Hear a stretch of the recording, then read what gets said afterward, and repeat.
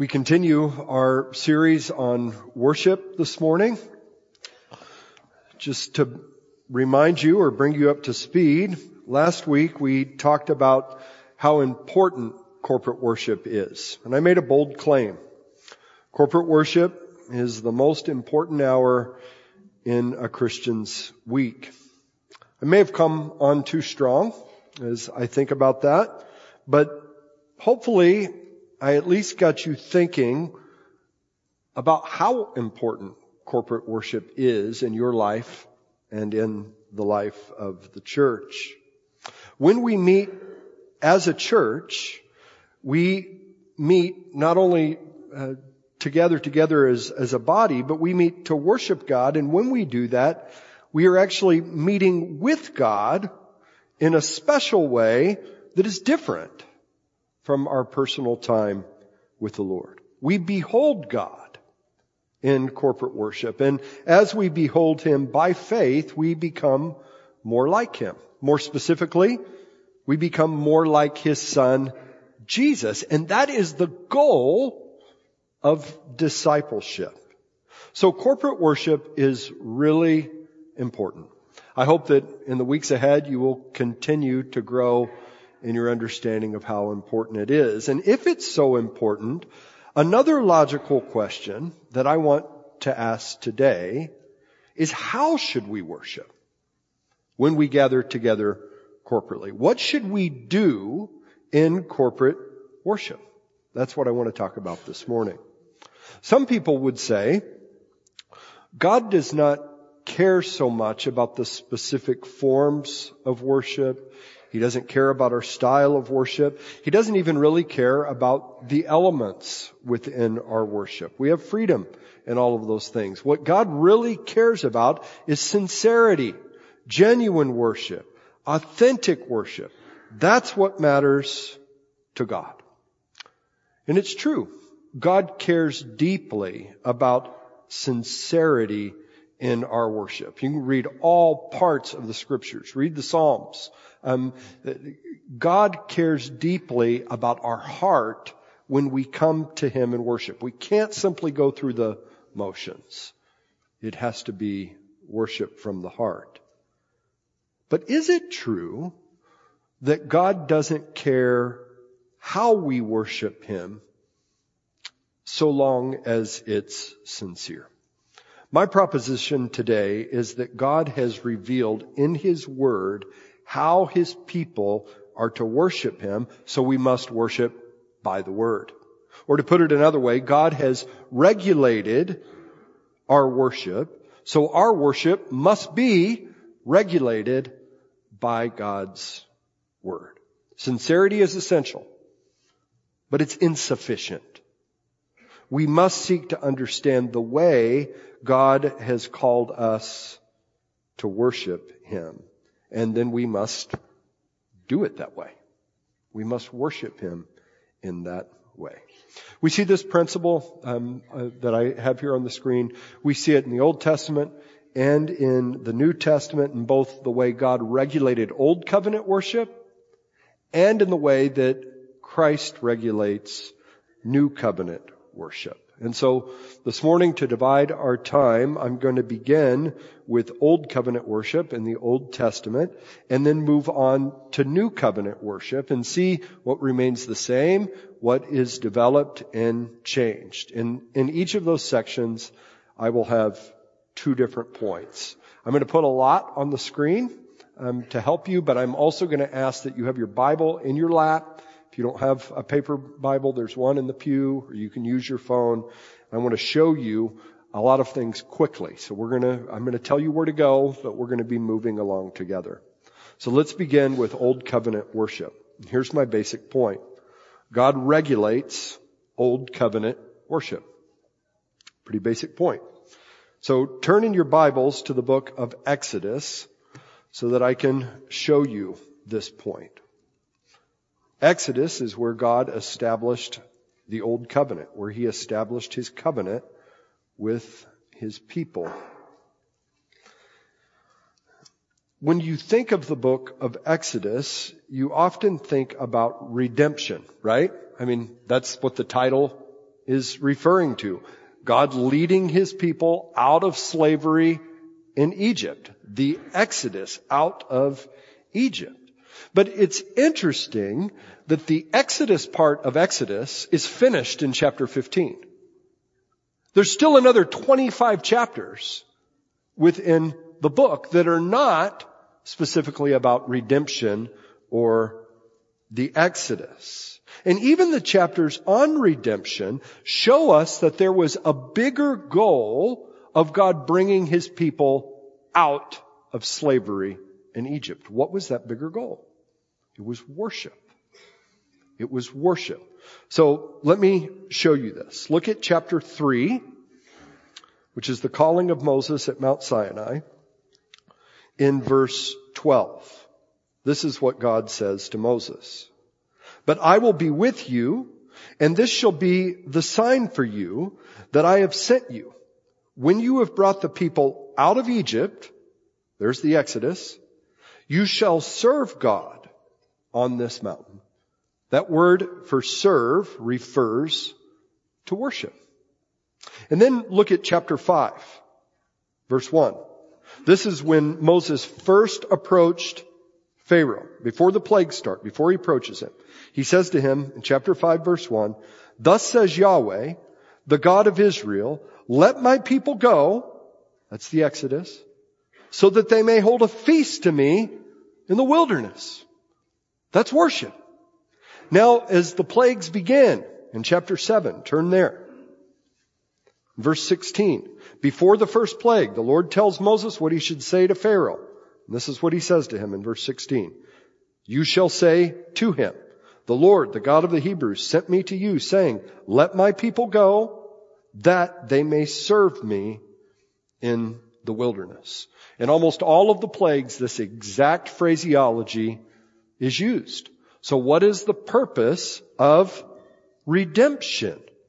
It is worship. God redeemed his people so that they may worship him. So, it's no surprise, if that's the purpose of redemption, that God would then give instructions on how his people would worship him directly after the Exodus. And in fact, that's what he does. When they come to Sinai, he gives the law covenant, but then he also gives detailed instructions about how he will be worshiped. We find this in chapters 25 to 31. Then, following the golden calf incident, in chapters 35 to 40, we see the construction of the tabernacle. So, instruction on the tabernacle, where the people of God would meet with God and worship with God, and then the construction of that tabernacle in chapters 35 to 40. And at the end of chapter 40, Yahweh's Shekinah glory descends on the tabernacle. The Lord not only redeems, but he resides with his people so that they may worship him. And his instructions are quite precise. Look at the beginning of chapter 25, where the instructions are given. Every detail is laid out in detail. God is clear. Everything must be done exactly as he says in the worship of him. Chapter 25, verses 8 to 9, where the instructions begin.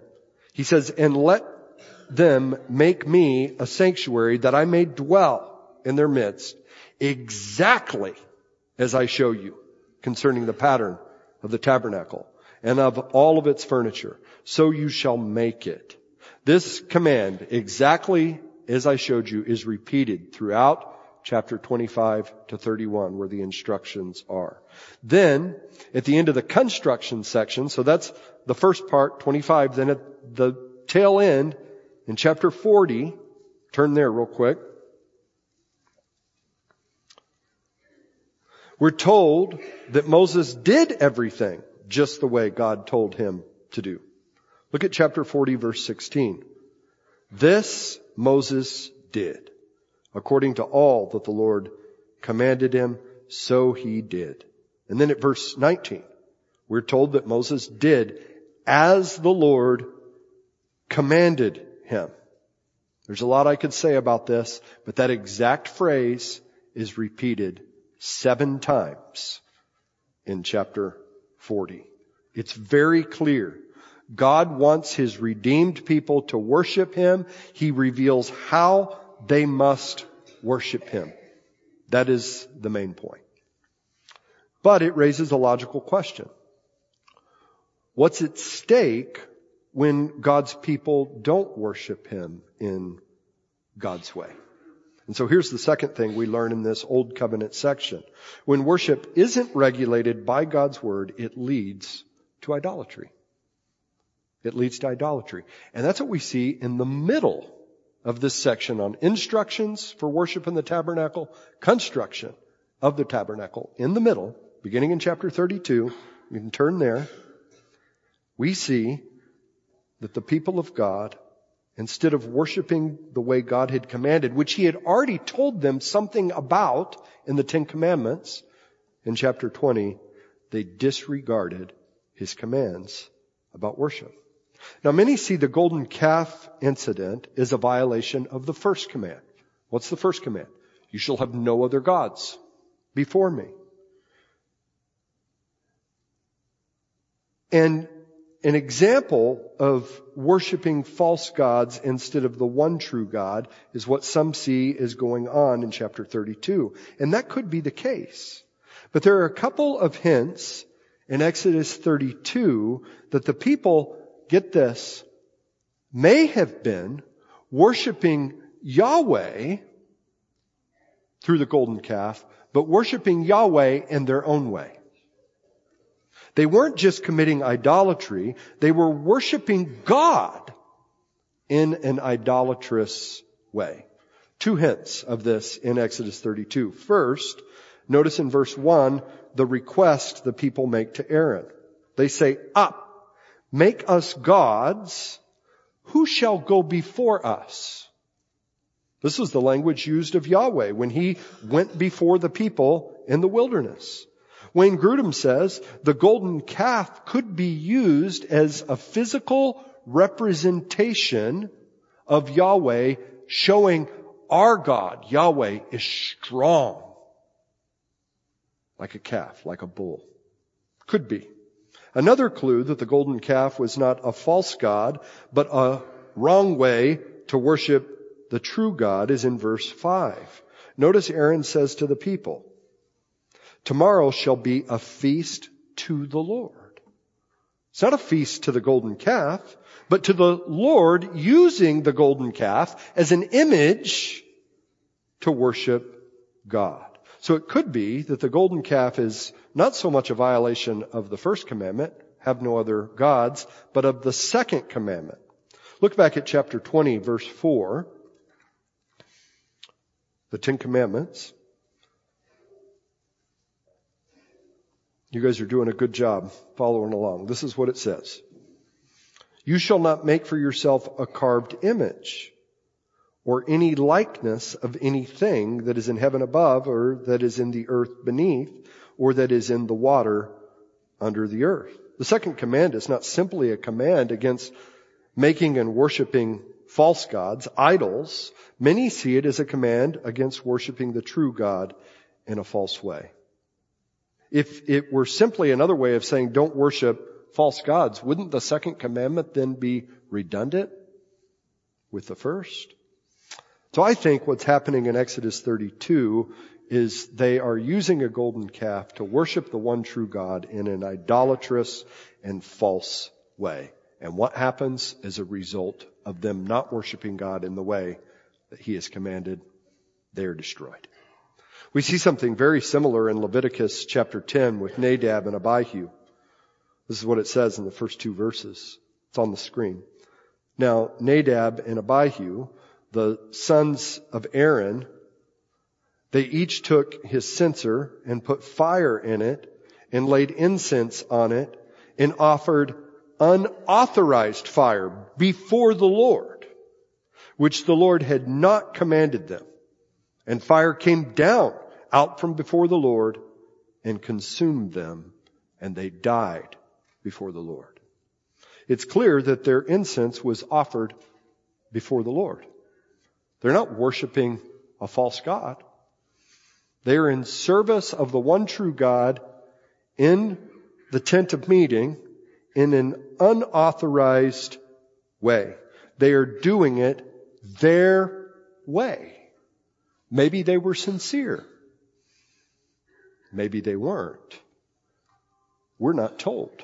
We're simply told they are worshiping God in a way that He has not commanded them, and therefore they are consumed. So it's clear. In the Old Covenant, the purpose of redemption was worship. Therefore, it's no surprise that God gave instructions on how to worship Him, and Old Covenant worship was regulated by God's Word. And when you don't worship God in God's way, it's tantamount to idolatry. And as we see here, quite dangerous. So what about worship in the New Covenant? Has all of this changed? Have all of the regulations gone away? Well, yes and no. Many things, as we'll see, have changed. Many of the regulations have gone away, but the principle is upheld, and there are now different regulations for worship in New Covenant worship. The principle in the Old continues in the New, but the application changes. So let's turn there now to the New Covenant worship. And this is the first point that I want to make. Christ now regulates New Covenant worship. I'd like to begin with Jesus' interaction with the Samaritan woman in John 4. Many of you are very familiar with the flow of the story. I'm not going to recount it, but basically Jesus asks the Samaritan woman for a drink. She's startled that a Jewish man would ask a Samaritan woman for a drink, and thus ensues a discussion on a number of topics. The topic that they end with is the topic of worship. Look at verse 20 of John 4. John 4, verse 20. The Samaritan woman says to Jesus, "Our fathers worshipped on this mountain," they're in Samaria, "but you say that in Jerusalem is the place where people ought to worship." Jesus replies in such a way that teaches us a number of things about New Covenant worship. He says to her, "Woman, believe me, the hour is coming when neither on this mountain nor in Jerusalem will you worship the Father. You worship what you don't know. We worship what we know, for salvation is from the Jews. But the hour is coming and is now here when the true worshipers will worship the Father in spirit and in truth. For the Father is seeking such people to worship Him." The only time in the New Testament we're told that the God is seeking something is here. What is He seeking? Such people to worship Him. God is spirit, and those who worship Him must worship in spirit and in truth.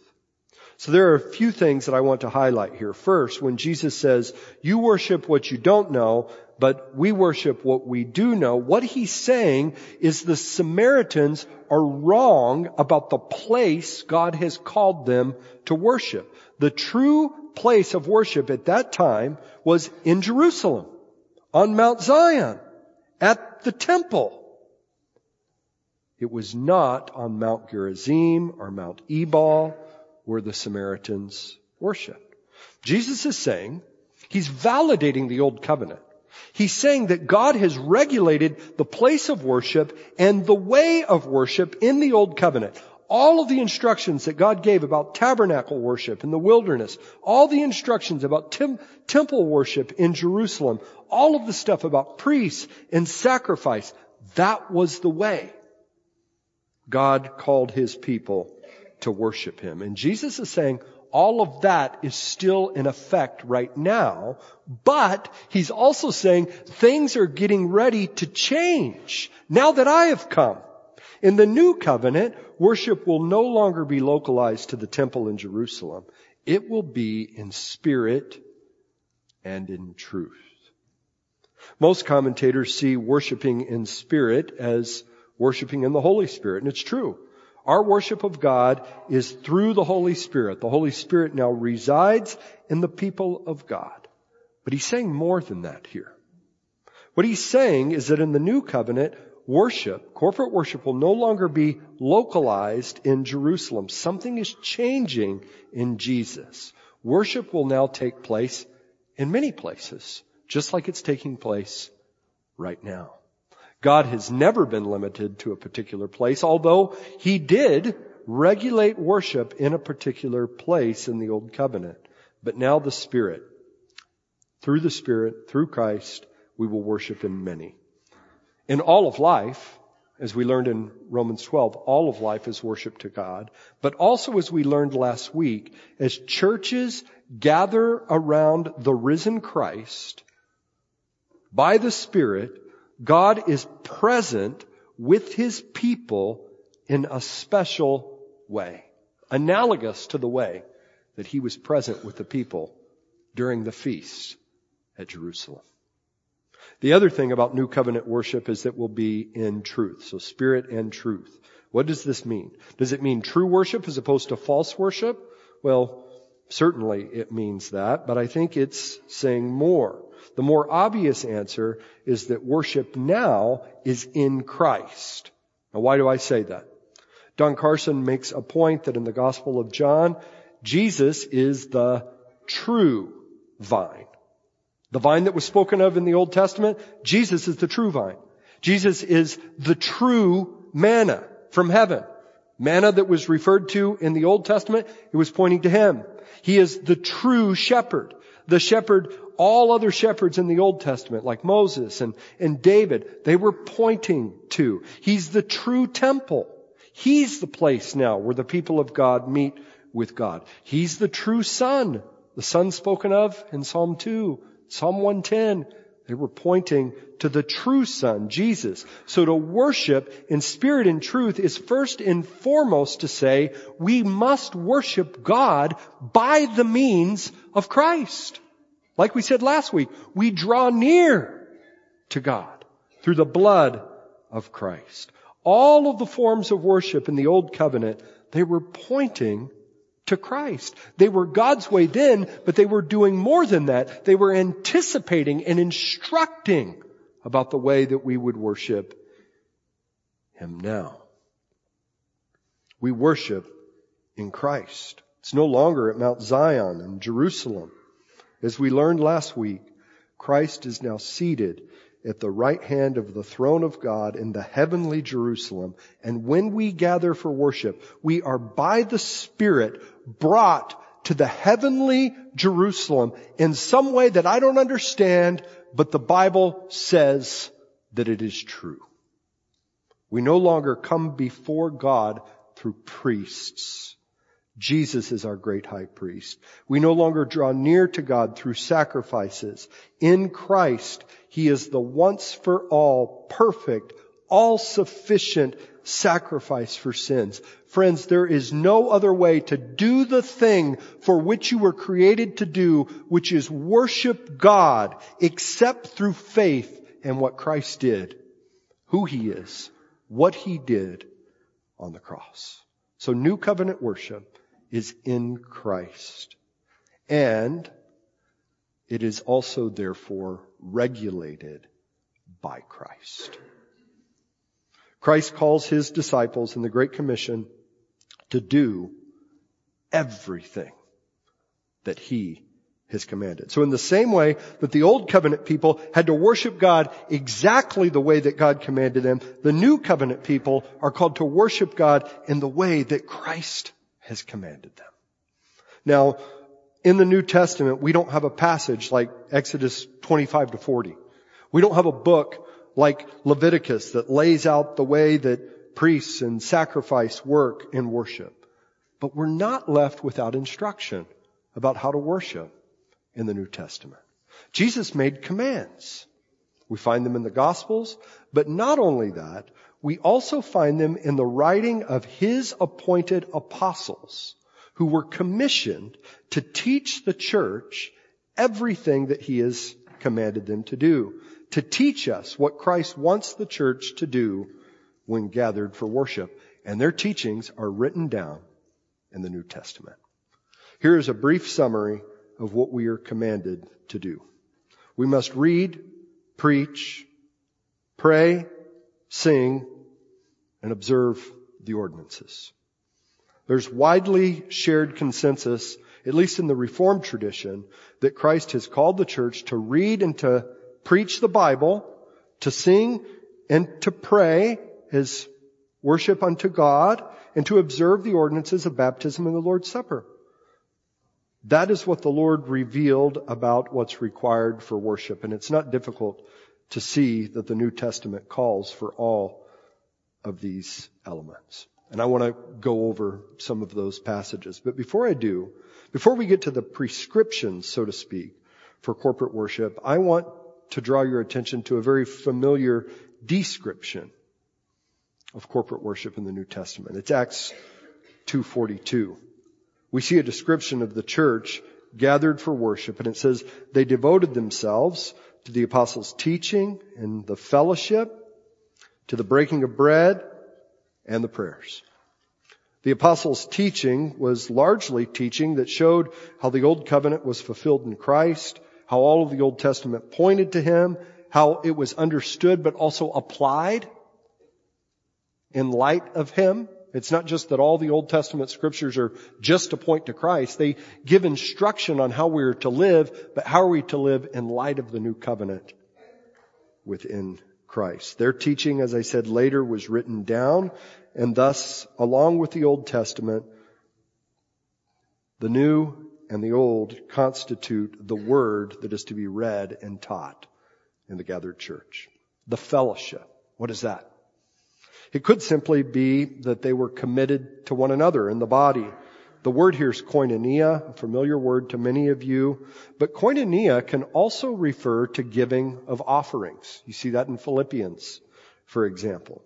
And we know from other parts of Scripture that taking up an offering on the first day of the week was a practice in the early church. So it could have to do with offering. The breaking of bread certainly includes the Lord's Supper together as a church, and the final element in this description is prayer. So what we see described here, we see prescribed in the apostles' writings in the rest of the New Testament. I'm going to take you on a brief tour of this. In 1 Timothy 4:13, for example, Paul instructs Timothy how to pastor the church at Ephesus, and he says this, "Until I come, devote yourself to the public reading of Scripture, to exhortation, and to teaching." 2 Timothy 4:2, he commands Timothy to preach the word, to be ready in season and out of season, which includes reproving, rebuking, and exhorting with complete patience and with teaching. So in our corporate worship, this is part of how our corporate worship is regulated. It must include public reading of Scripture, not just preaching, public reading of Scripture, as well as the preaching of God's Word, who is set apart for that task. It should also involve praying and singing. 1 Timothy 2:1, Paul calls Timothy to urge the church at Ephesus to make supplications, intercessions, and thanksgiving for all people. This command is a call for public prayer in corporate worship. We know this because of what we read just a little bit later in 1 Timothy 3:15, where Paul says, "I hope to come to you soon, but I'm writing these things to you," including 2:1, "so that if I delay, you will know how one ought to behave in the household of God, which is the church of the living God, the pillar and the buttress of truth." In Acts 2:42, we're not told that the church at Jerusalem sang, but praying and singing are really one thing in two different forms. The Psalms teach us as much. And so it's no surprise that we see Paul commanding churches to sing. Not just saying you can, we're commanded to sing. Colossians 3:16. Let the word of Christ dwell in you richly, teaching and admonishing one another in all wisdom. I think this is by singing psalms and hymns and spiritual songs with thankfulness in your heart to God. Now, I'm going to do a whole sermon in 2 weeks on that verse. But for now, I simply want to note that along with public prayers, we are called to congregational singing. This is part of how our worship is regulated by God's Word. Additionally, we're called to observe the ordinances. We start to get a picture of this command to observe the ordinances even in the Great Commission, where Jesus calls his apostle and by way of implication now calls the local church not only to go and make disciples of all nations, but also, as people come to Christ, to baptize them in the name of the Father, and of the Son, and of the Holy Spirit. Some see baptism in the Great Commission as bigger than what we do in corporate worship. Others see that baptism is intended to take place when the church is assembled in corporate worship. I tend to hold to the latter view, but regardless of that, what we know is that baptism ought to be included in what we do in corporate worship. Earlier, Jesus commanded his disciples to observe the Lord's Supper in Matthew 26, and Paul seems to take Jesus' teaching as referring to what we do in our corporate worship services. He mentions in 1 Corinthians 11 a number of times, as you gather together as a church. And what he says, quoting Jesus, this is my body, which is for you. Do this. It's a command in remembrance of me.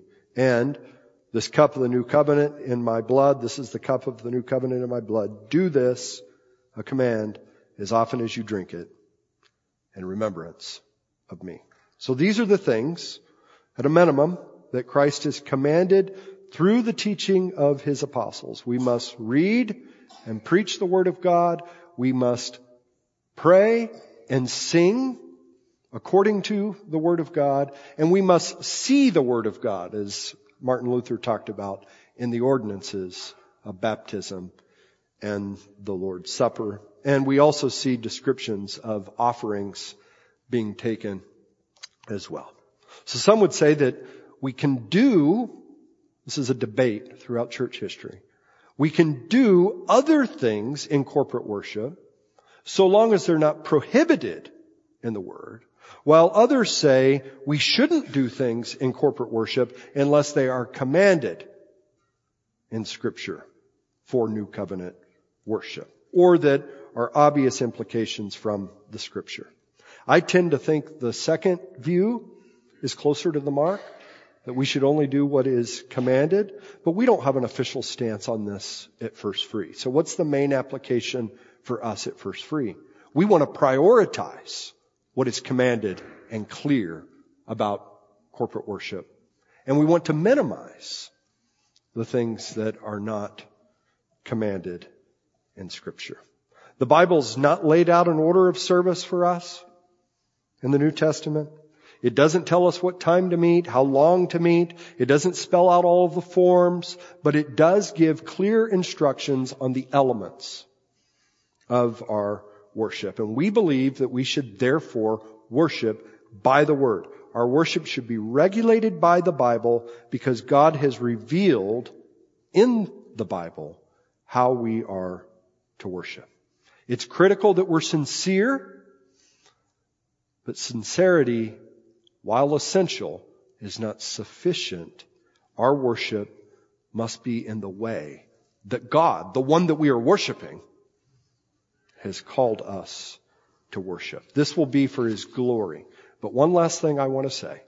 This will also be for our good. These are God's ways. And they will be a blessing to us if we engage in them. These elements of reading and preaching, praying and singing, observing the ordinances, these are God's means of grace, as the Reformers called them, to conform us into the image of Christ. The ways of helping the gospel, as our mission statement says, grow deep in God's people. So last week, where did we begin? Corporate worship is so important. Why is it so important? Because when we meet together as a church, we meet with God, we behold God so that we become like God, which is the purpose of our discipleship.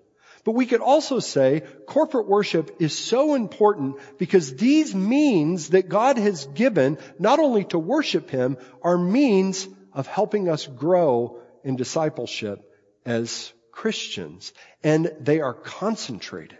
Look at all of the things God has commanded us to do that we're doing here that we can't do in other settings. There is, as I say sometimes, high caloric density in corporate worship. Great nutrition for becoming more like Jesus. It's not the only way that we grow as disciples, but it is a special way, and therefore a way that we should prioritize. So let us come and worship God, first of all, because He's worthy of our worship. Let us worship Him for His glory, but let us also come to worship Him for our own good. Would you pray with me? Father, thank you for the redemption that we have in Jesus Christ. We know that that redemption was for a purpose, that we may worship you, that we may become more like you. Thank you that you have not left us wondering what we are to do in our worship, that you have revealed that to us. I pray that we would be people who submit to your agenda, who trust in the sufficiency of the Scriptures, and that while we have freedom in many of the particulars, that we would be faithful to prioritizing what your word prioritizes. In Jesus' name, amen.